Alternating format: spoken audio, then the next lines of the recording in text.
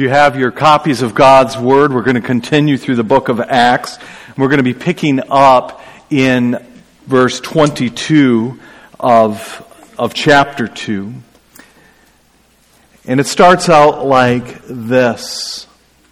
Remember our context from last week. Peter said the last days began at the first coming, and the last days will end at his second coming. And the major emphasis was time is running out. And what do you do when time is running out and judgment is coming? We find it in verse 21. And it shall be that everyone who calls on the name of the Lord will be saved. Men of Israel, listen to these words. Jesus the Nazarene, a man attested to you by God with miracles and wonders and signs which God performed through him in your midst, just as you yourselves know. This man delivered over by the predetermined plan and foreknowledge of God. You nailed him to the cross by the hands of godless, lawless men and put him to death. But God raised him up again, putting an end to agony and death, since it is impossible for him to be held in its power. For David says of Jesus, I saw the Lord always in my presence, for he is at my right hand, so that I will not be shaken. Therefore my heart was glad and my tongue exulted. Moreover, my flesh will live in hope, because you will not abandon my soul in Hades, nor allow your Holy One to undergo decay. You have made known to me the ways of life. You will make me full of gladness with your presence. Brethren, I may confidently say to you regarding the patriarch David that he both died and was buried, and his tomb is right over there to this day. And so because he was a prophet and knew that God had sworn to him an oath to seat one of his descendants, which we know to be Jesus Christ, on his throne, he looked ahead and spoke of the resurrection of Jesus Christ, that he was neither abandoned to Hades, nor did his flesh suffer decay.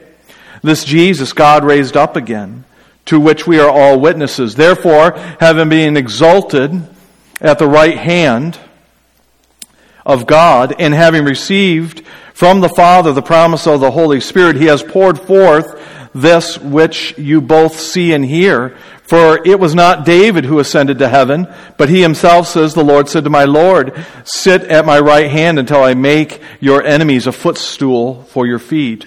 Therefore let all of the house of Israel know for certain that God has made him both Lord and Christ, this Jesus whom you crucified. Let's ask for God's blessing, and we'll walk through this together. Gracious Heavenly Father, I have one simple request this morning. I pray, Father, that when we leave here, that my church family would not be talking about this message.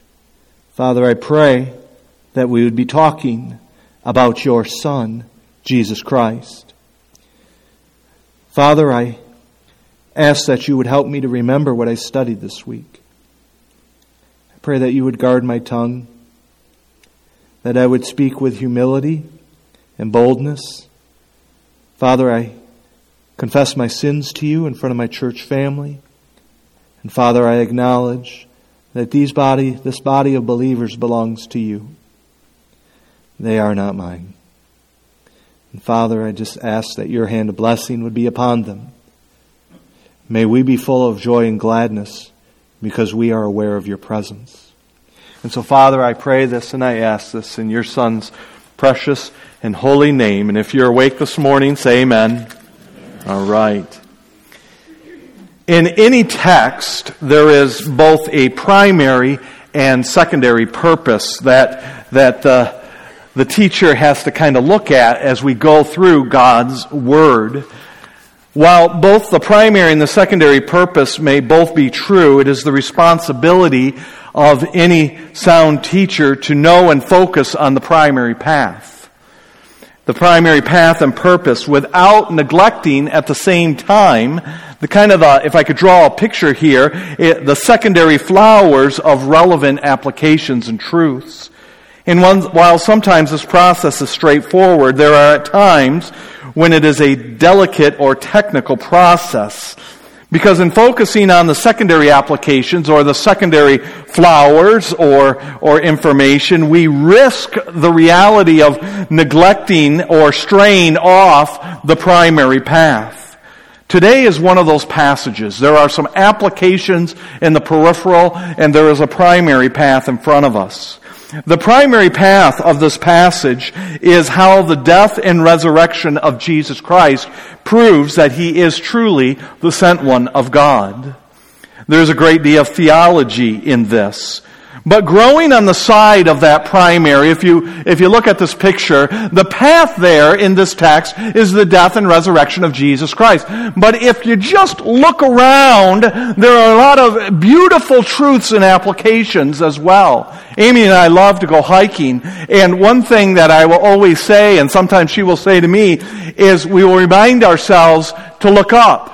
Make sure that you look up, because the path is full of rocks and roots and things that you don't want to stumble over. And sometimes you get so concentrated on the path in front of you that you don't see the very reason you're on that path. And we say, look up and see the beautiful scenery as well. That's what we're going to do today. The primary path here is the death and resurrection of Jesus Christ. So with this in mind, I plan to travel very close to the primary path, which is the resurrection. Yet we will pause in the middle of our walk through this text and look at the flowers and how to keep, and here it is, the flowers is this, how to keep joy and how to keep happiness in our lives. I think for the most part, all human behavior is a search for happiness. All human behavior is a search for joy. If you think about it, we get married because we think that person will bring us joy and happiness. Conversely, there are times when people get divorced because they think on the other side of that decision they will find what, church? Joy, happiness, or maybe relief, all right? We choose our careers. We choose our morality. We choose drugs for the pursuit of relief or escape or happiness. We will practice immorality. We will steal. And yes, there's times when people will even murder because they think on the other side of that decision is a better life. We even do good works towards others sometimes just because it makes us feel good. Yet we find that even after all of these decisions, sometimes joy, I'm going to say more than sometimes, oftentimes joy and happiness can escape us. And I think I may know why, at least for me personally, if I can be transparent for a moment. It is because there are times when I have elevated the gifts of God higher than the giver of the gifts. I elevate the gifts of God higher than God Himself. And I think we all face this temptation if we're honest about it. The danger of enjoying God's gifts and not the God who gives them to us. It may be why so many of us fail in our walk with Jesus Christ. And to be honest, fail to find true salvation, which by the way is evidenced not in that you have an intellectual understanding of who Jesus Christ is, but that you love the Lord with all your what, church? Your heart. The joy and the love and the happiness that comes from that. John Piper gave a great illustration, and he borrowed it from Augustine 14 centuries ago. So I'm not sure whether to credit Augustine or John Piper. We'll go with John this time, all right? Has a great illustration of what we do in the Christian walk in our lives. Imagine if you were going to get married. Who here has recently or is soon engaged and going to be married? Raise your hands. All right. We got a few of us here. Some of them are even more expensive than others for my pocketbook. All right. But imagine if you're going to get married and you make a ring for your bride or your spouse. And your bride loves that ring so much that she looks you in the eyes and says, "The ring is enough, it's all I want." And they walk away. And they have no need, they have no desire for the one who gave it to them. And she walks away with the ring you give and says, "I don't have desire for you, the ring is enough." How in the world would that make you feel? Is this not, let's be honest for this moment, is this not what we tend to do in the kingdom of God. We love and pursue the gifts of God, sometimes neglecting to love the very God who gives them. Church, there are many gifts that we get from God that we elevate as more important, whether it be our children, our spouse, our health, our money, our style, our brand. Now you may say, what does this have to do with the death and resurrection of Jesus Christ? What does this have to do with Peter's message that's saying, tick-tock, tick-tock, the day of judgment is coming? Well, we will unpack it and see. So let us begin in our walk through this text, of which the primary purpose is the resurrection of Jesus Christ, but the application is how to have true joy and happiness in the truth that is the resurrection. So let's take a look at verses 22 through 24. Men of Israel, listen to the words of Jesus the Nazarene, a man attested to you by God with miracles, wonders, and signs, and God performed through his midst, just as you yourselves know. It's only been 50 days since the death and resurrection of Jesus Christ. This is fresh in their mind. This man delivered over by the predetermined plan and foreknowledge of God, which, by the way, you nailed him to the cross by the hands of lawless and godless men. We'll study that tonight. And he put him to death, but God raised him up again, putting the end to the agony of death, since it was impossible for Jesus to be held by the power of death. First thing I want to highlight here is, men of Israel, listen to these words.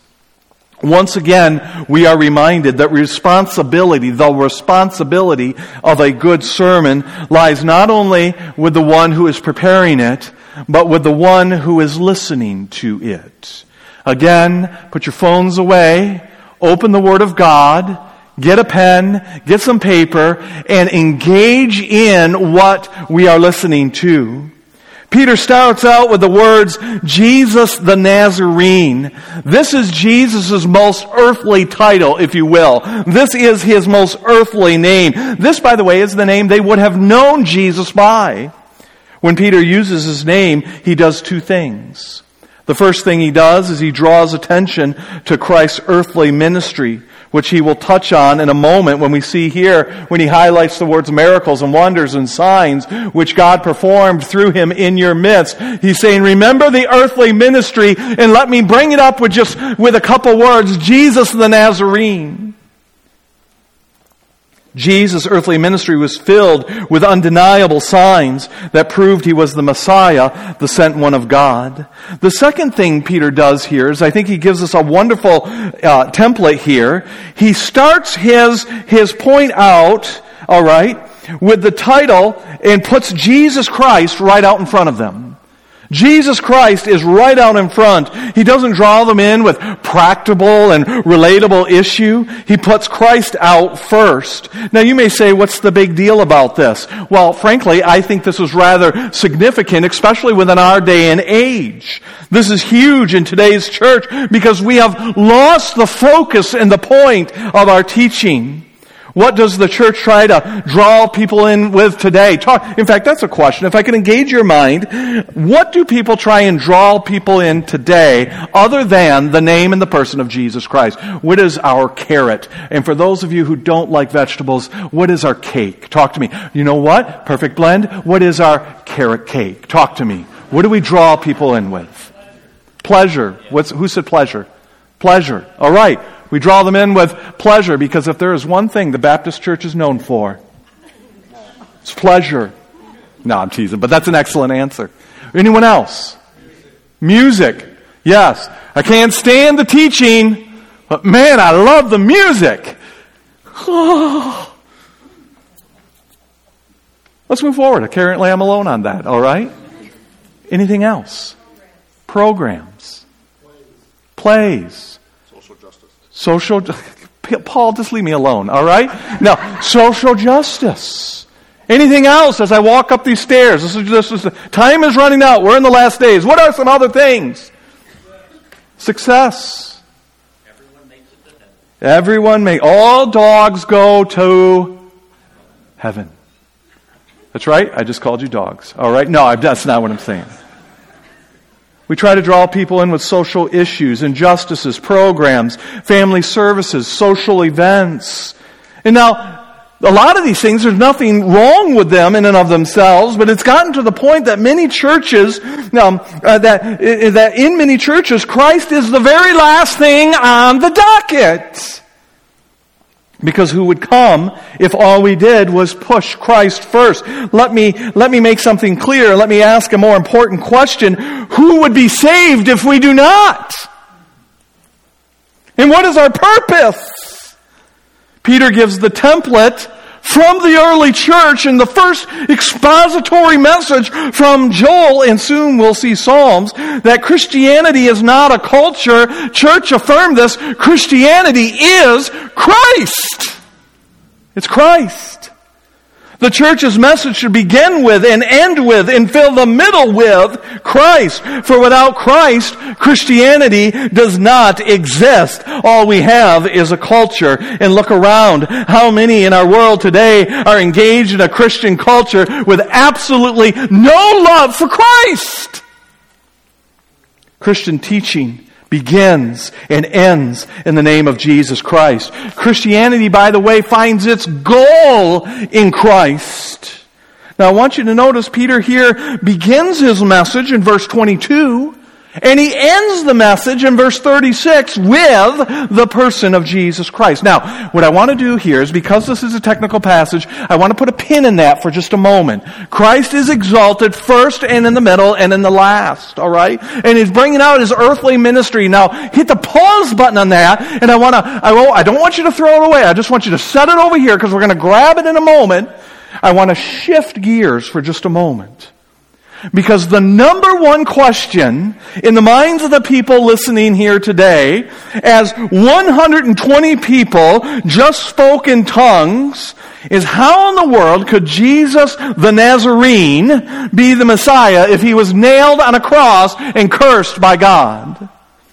That is why Peter starts out with the words, by the predetermined plan and foreknowledge of God, you have nailed to the cross by the hands of godless men and put them to death. The word foreknowledge here is more than just to anticipate something. The word foreknowledge here means more than just know that something's going to happen. It means more than that. It literally means that God made it happen. God determined to do it. I have a foreknowledge that my daughter will be married in the next, 5 to 10 years, okay? I'm going to move forward. I know that I have a foreknowledge of that, but that's not what the word is. Mom and I give me some words. Mom and I are doing what to make sure it happens? Talk to me. Saving. Yes, we are saving. We're violating God's word, really, is what we're doing, all right? No. We're saving. What are some other things we're doing? We're making phone calls. Well, Amy's making phone calls, all right? What's that? We are preparing. We are making sure it happens because it's time for her to be off my books. But we are happy for the love as well. But Peter doesn't end that here. He says God made it happen. He predetermined it with his foreknowledge. He caused it to happen. But Peter does not end here. He says this, if you believe that Jesus was discredited because he was killed, I love what he does here, then what does the empty grave do?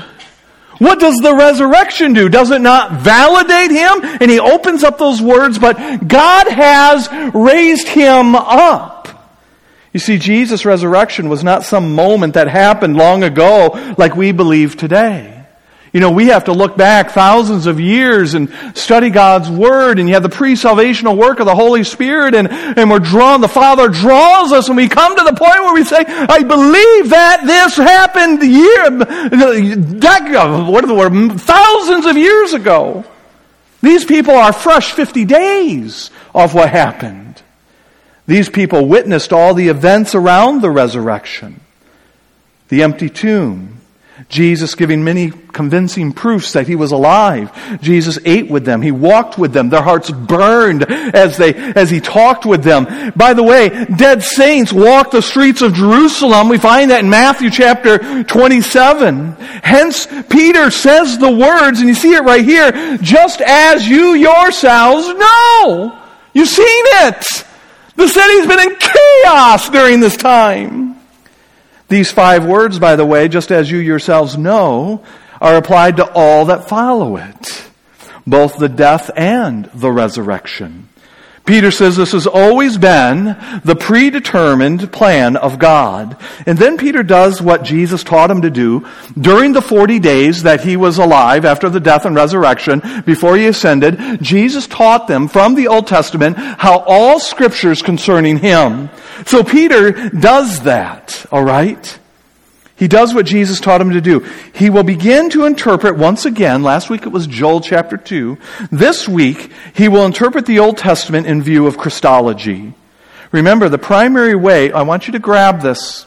I want you to grab this. Whether you attend Trinity or you're just visiting or you attend a different church, you need to grab this. The primary way to interpret the Bible is to ask one primary question. What does this teach me about Christ? What does this teach me about Christ? And then once you have isolated what this teaches you about Christ, I don't care what book you're in, once you have found that, then ask yourself the question, how do I apply this to my life? So Peter shows how David's word in the Old Testament points to Christ. And we find that in verses 25 through 28. And David says to him, I saw the Lord always in my presence, for he is at my right hand, so that I will not be shaken. Therefore my heart will be glad and my tongue exalted. Moreover, my flesh also will live in hope. Because you will not abandon my soul in Hades, nor will you allow the Holy One to undergo decay. You have made known to me the ways of life. You will make me full of gladness with your presence. Now, once again, just like last week, we see this as in all capital letters because it is a direct quote from the Old Testament. Again, just like Jesus, have you not heard? Is it not written? Have you not heard it said? This is Psalms chapter 16, 8 through 11. If you have your copies of God's Word and you chose to flip there, you would find this, all right? Peter shows that while David is the author of this psalm, and wrote it about how he can have joy in the midst of difficult times, it is primarily a prophetic word, a look forward to the death and resurrection of Jesus Christ. It had both a now and yet to be application. We see it in the words that Peter uses right here. He says this, for David says of him, who is him? The him is Jesus Christ. While on one level, David is writing about himself and what he's experiencing, he is ultimately, on a higher level, he is ultimately writing about his future descendant from the line of David, Jesus Christ. For it is about how Jesus will be resurrected from the grave. In fact, you look at the words, because he will not abandon my soul in Hades. Now that word Hades, we're going to unpack that tonight when we dig deeper. He will not abandon my soul in Hades, nor will he allow the Holy One to undergo decay. Now it's important to understand, contextually and historically, with a little bit of background study on this, that Jews believe that a spirit of a person stayed in the body for 3 days before it departed. For 3 days, the spirit would stay in the body. We find that in John 11, 17, and 39. While we know biblically, all right, to be absent from the body is to be present with the Lord, we also know that Jesus, before he died, looked at the thief on the cross and said, in 3 days you will be with me in paradise. Is that what your copies say? What does your copy say? Today. Today, absent from the body is to be present with the Lord. Today you will be with me in paradise. Culturally, however, to a first century Jew, because Jesus was raised on the 3rd day, to them, his soul did not undergo any decay. You see, what Peter is saying here in short summary is this. We know that this psalm is about Jesus and not David. We know this is about Jesus and not David. And you want to know why I know this? And how many here have ever had an amazing example of a point you're trying to make? Peter goes, I can tell you why this is about Jesus, not David. And he points his finger in the air in the direction of David's tomb.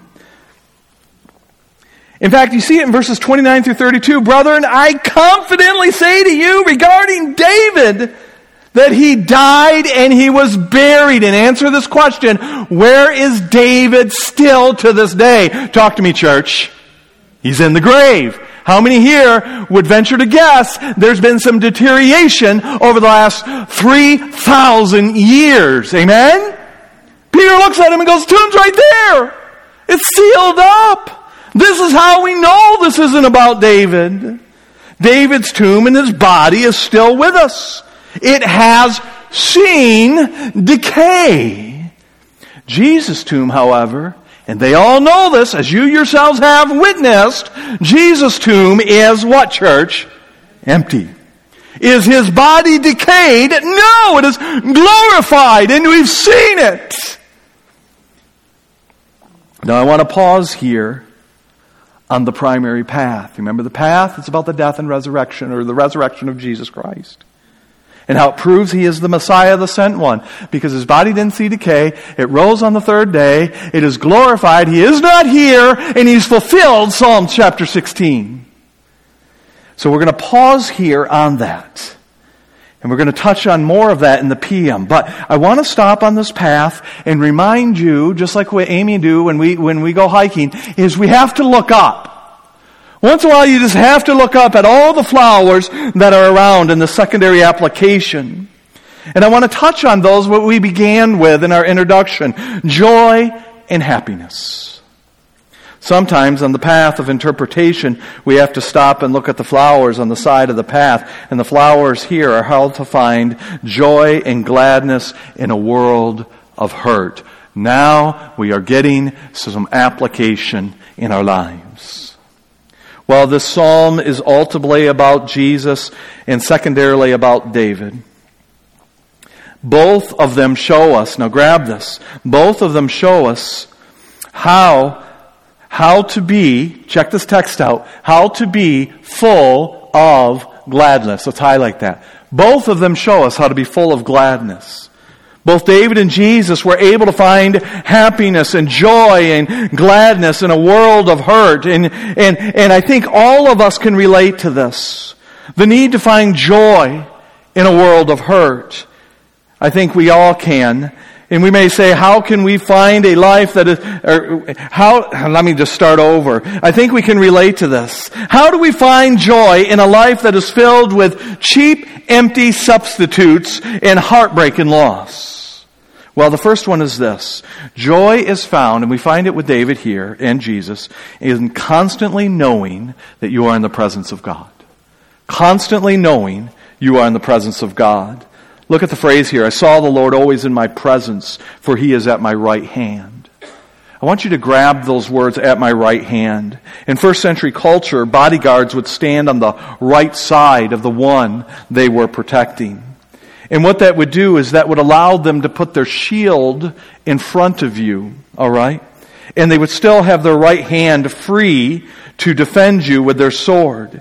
Both David and ultimately Jesus lived every moment to the best of their ability, especially Jesus, aware of God the Father's presence.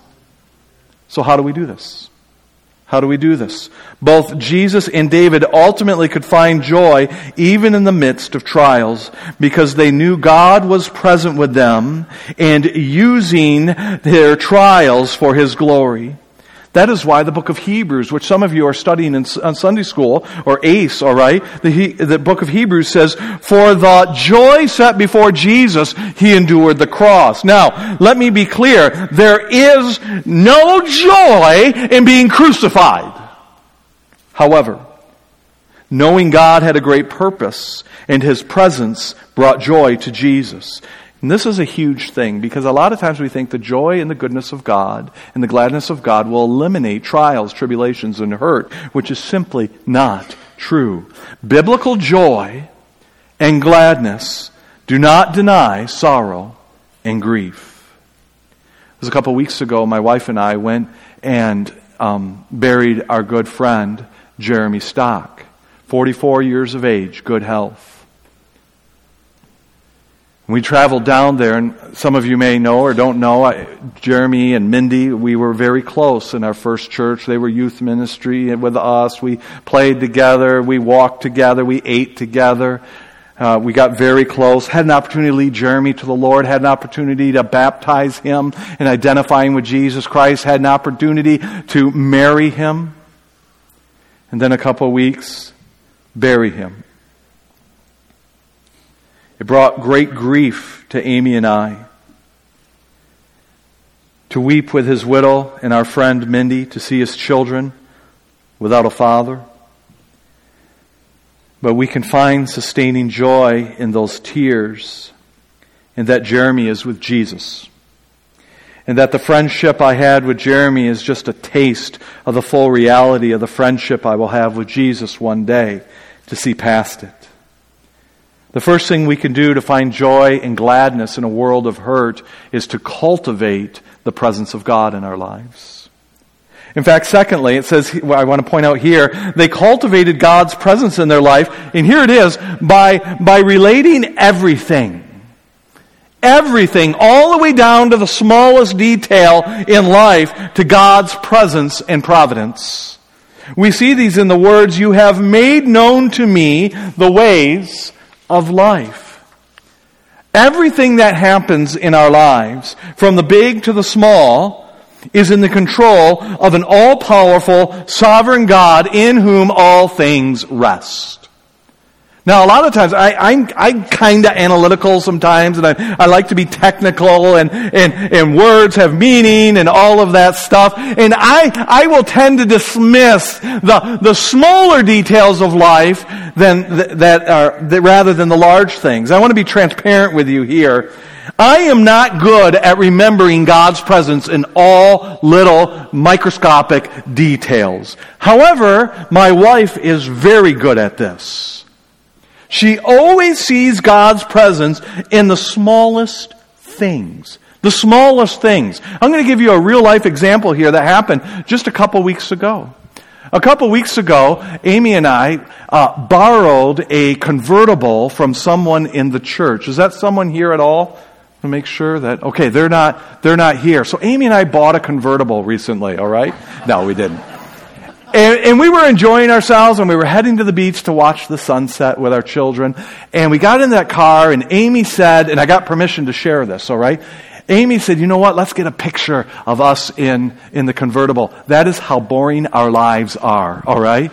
And she takes her camera, and I'm driving, all right? And she's over. In fact, let's put that picture up here. We take this picture, and there we are. Could we not look more cool?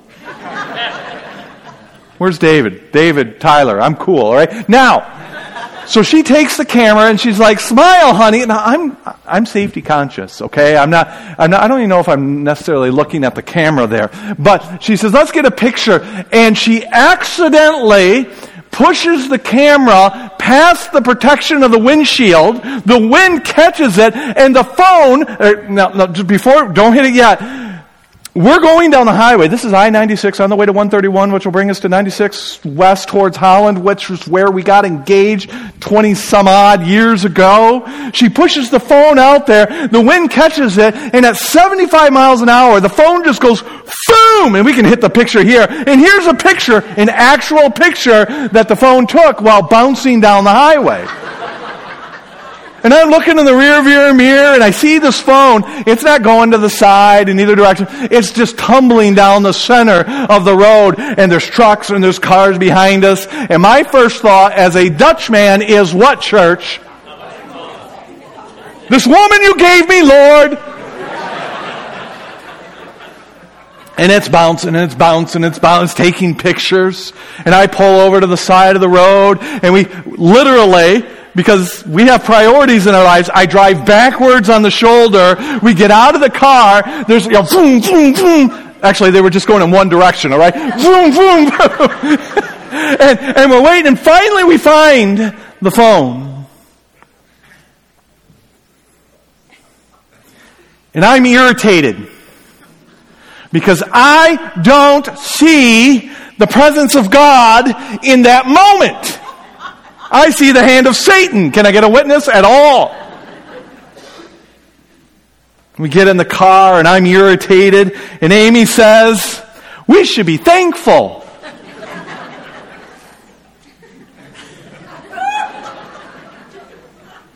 God could be sparing us from a catastrophic accident right down the road that we would have gotten into if I hadn't have dropped this phone.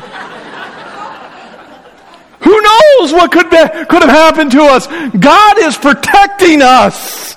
And I'm looking at her like, are you stinking kidding me? But Amy's gladness is not moved, even as she holds a broken phone. As she holds a broken phone on the side of the highway, her happiness is not moved because she likes to see God's presence in every little situation. And I'm telling you, in the name of all that is holy and true, it's annoying. Sometimes in my sinful flesh, and this is true in every little area. Who knows? One time we got stuck in traffic and we couldn't get to the store at times. She's like, well, maybe we're stuck in traffic because there's going to be an armed robbery and the Lord is protecting us from the gun.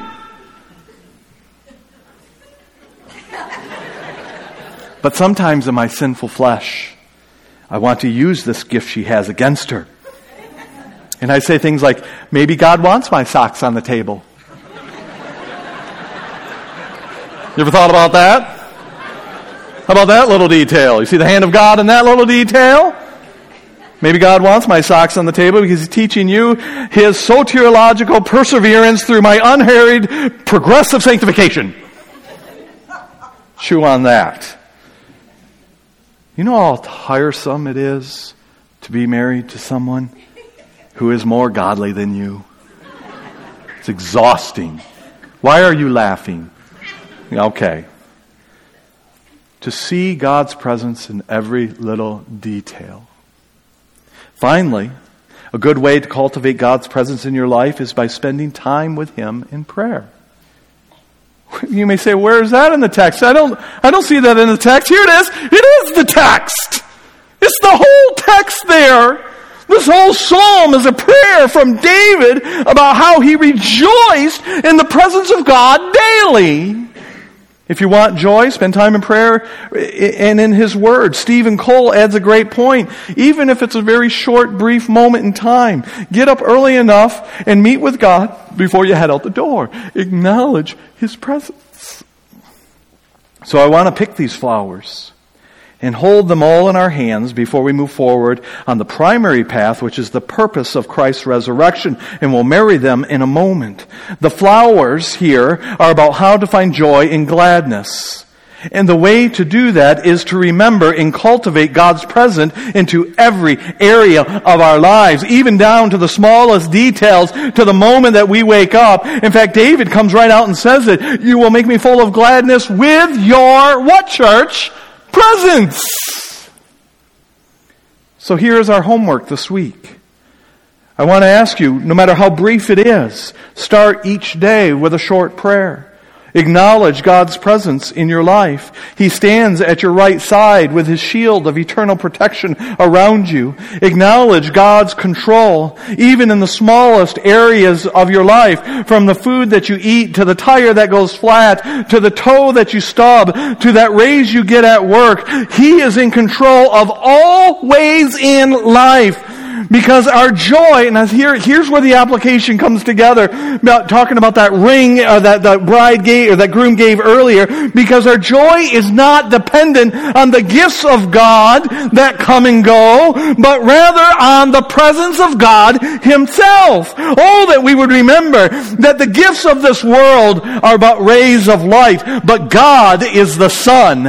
Our health might be a wonderful creek, but God is the river. Money may be the drops of water, but God is the ocean. And when we realize that the gifts are not as important as the giver, we can say with Jesus, and we can say with David, you will make me full of goodness and gladness with your presence. It's all that I need. Oh, what a beautiful bouquet of flowers we have as we walk along this path. Here's the question before we get back on the path. What makes you happy? What makes you glad? Is it when everything is exactly the way you want it? Is God's presence all we need? Do we see Him in every detail? Do we start our day in His presence? Or are we like the spouse we started with in the message and say to God, all I want is your rings. I don't desire the groom. Oh, no wonder joy escapes the religious. Now, with that in mind, let's close by walking back on the primary path of this text, which is the resurrection proves Jesus is the Messiah, verses 32 through 36. And we'll go through this quickly. This Jesus God raised up again, to which we are all witnesses. Therefore, having been exalted to the right hand of God, and having received from the Father the promise of the Holy Spirit, He has poured forth this which you both see and hear, tongues, Holy Spirit. For it was not David who ascended into heaven, but he himself says, the Lord said to my Lord, sit at my right hand until I make your enemies a footstool at your feet. Time is ticking, last days. Therefore, let all of the house of Israel know for certain that God has made him both Lord and Christ, this Jesus whom you crucified. I want to draw your attention to the very last words here. This Jesus whom you crucified. We talked about this Wednesday in our Breaking Ground. Talk about how to make friends and influence enemies. He ends with this, and you killed him. I mean, think about that. How does that just draw people in? Can you imagine if we put that out on the sign in the front of church right there? Hey, everybody, you killed him. Services at 11. Peter says this, and here's the point. You're guilty. We'll unpack this more tonight. You're guilty of rejecting the true Son of God.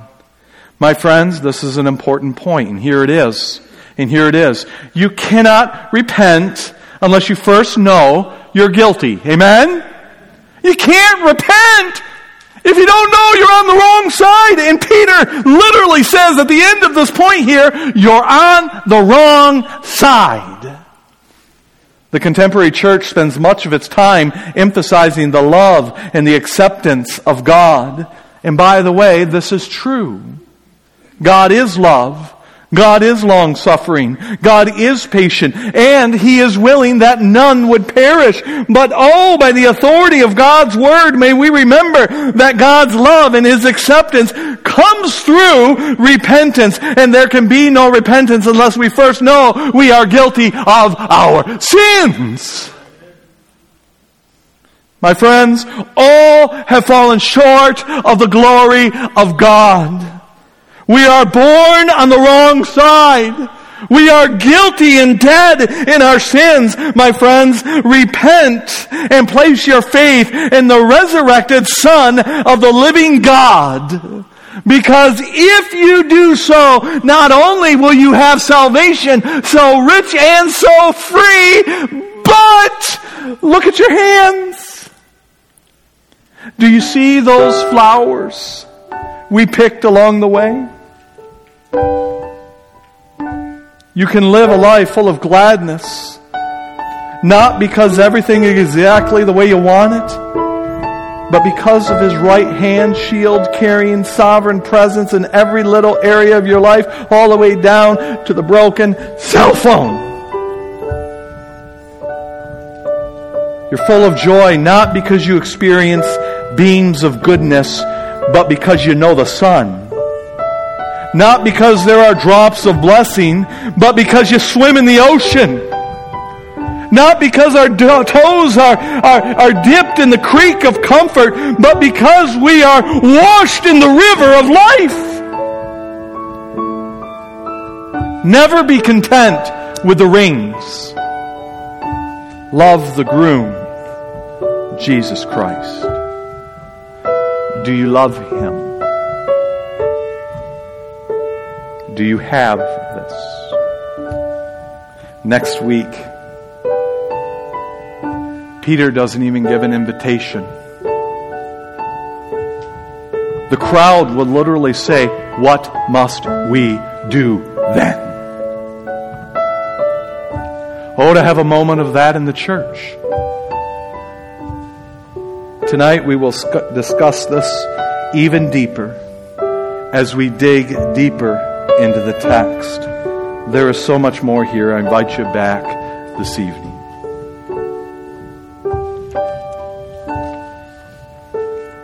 Gracious Heavenly Father, thank you for your word. Thank you for the beautiful flowers, but ultimately thank you for the path. The resurrection is not what made you the Messiah. It was because you were the Messiah that the resurrection happened. You are God, we are not. You are holy. We need your holiness. We're on the wrong side. We need your forgiveness. Father, work in our lives in such a way that whether it be this week or next, we say the words, "What must I do?" Father, we love you.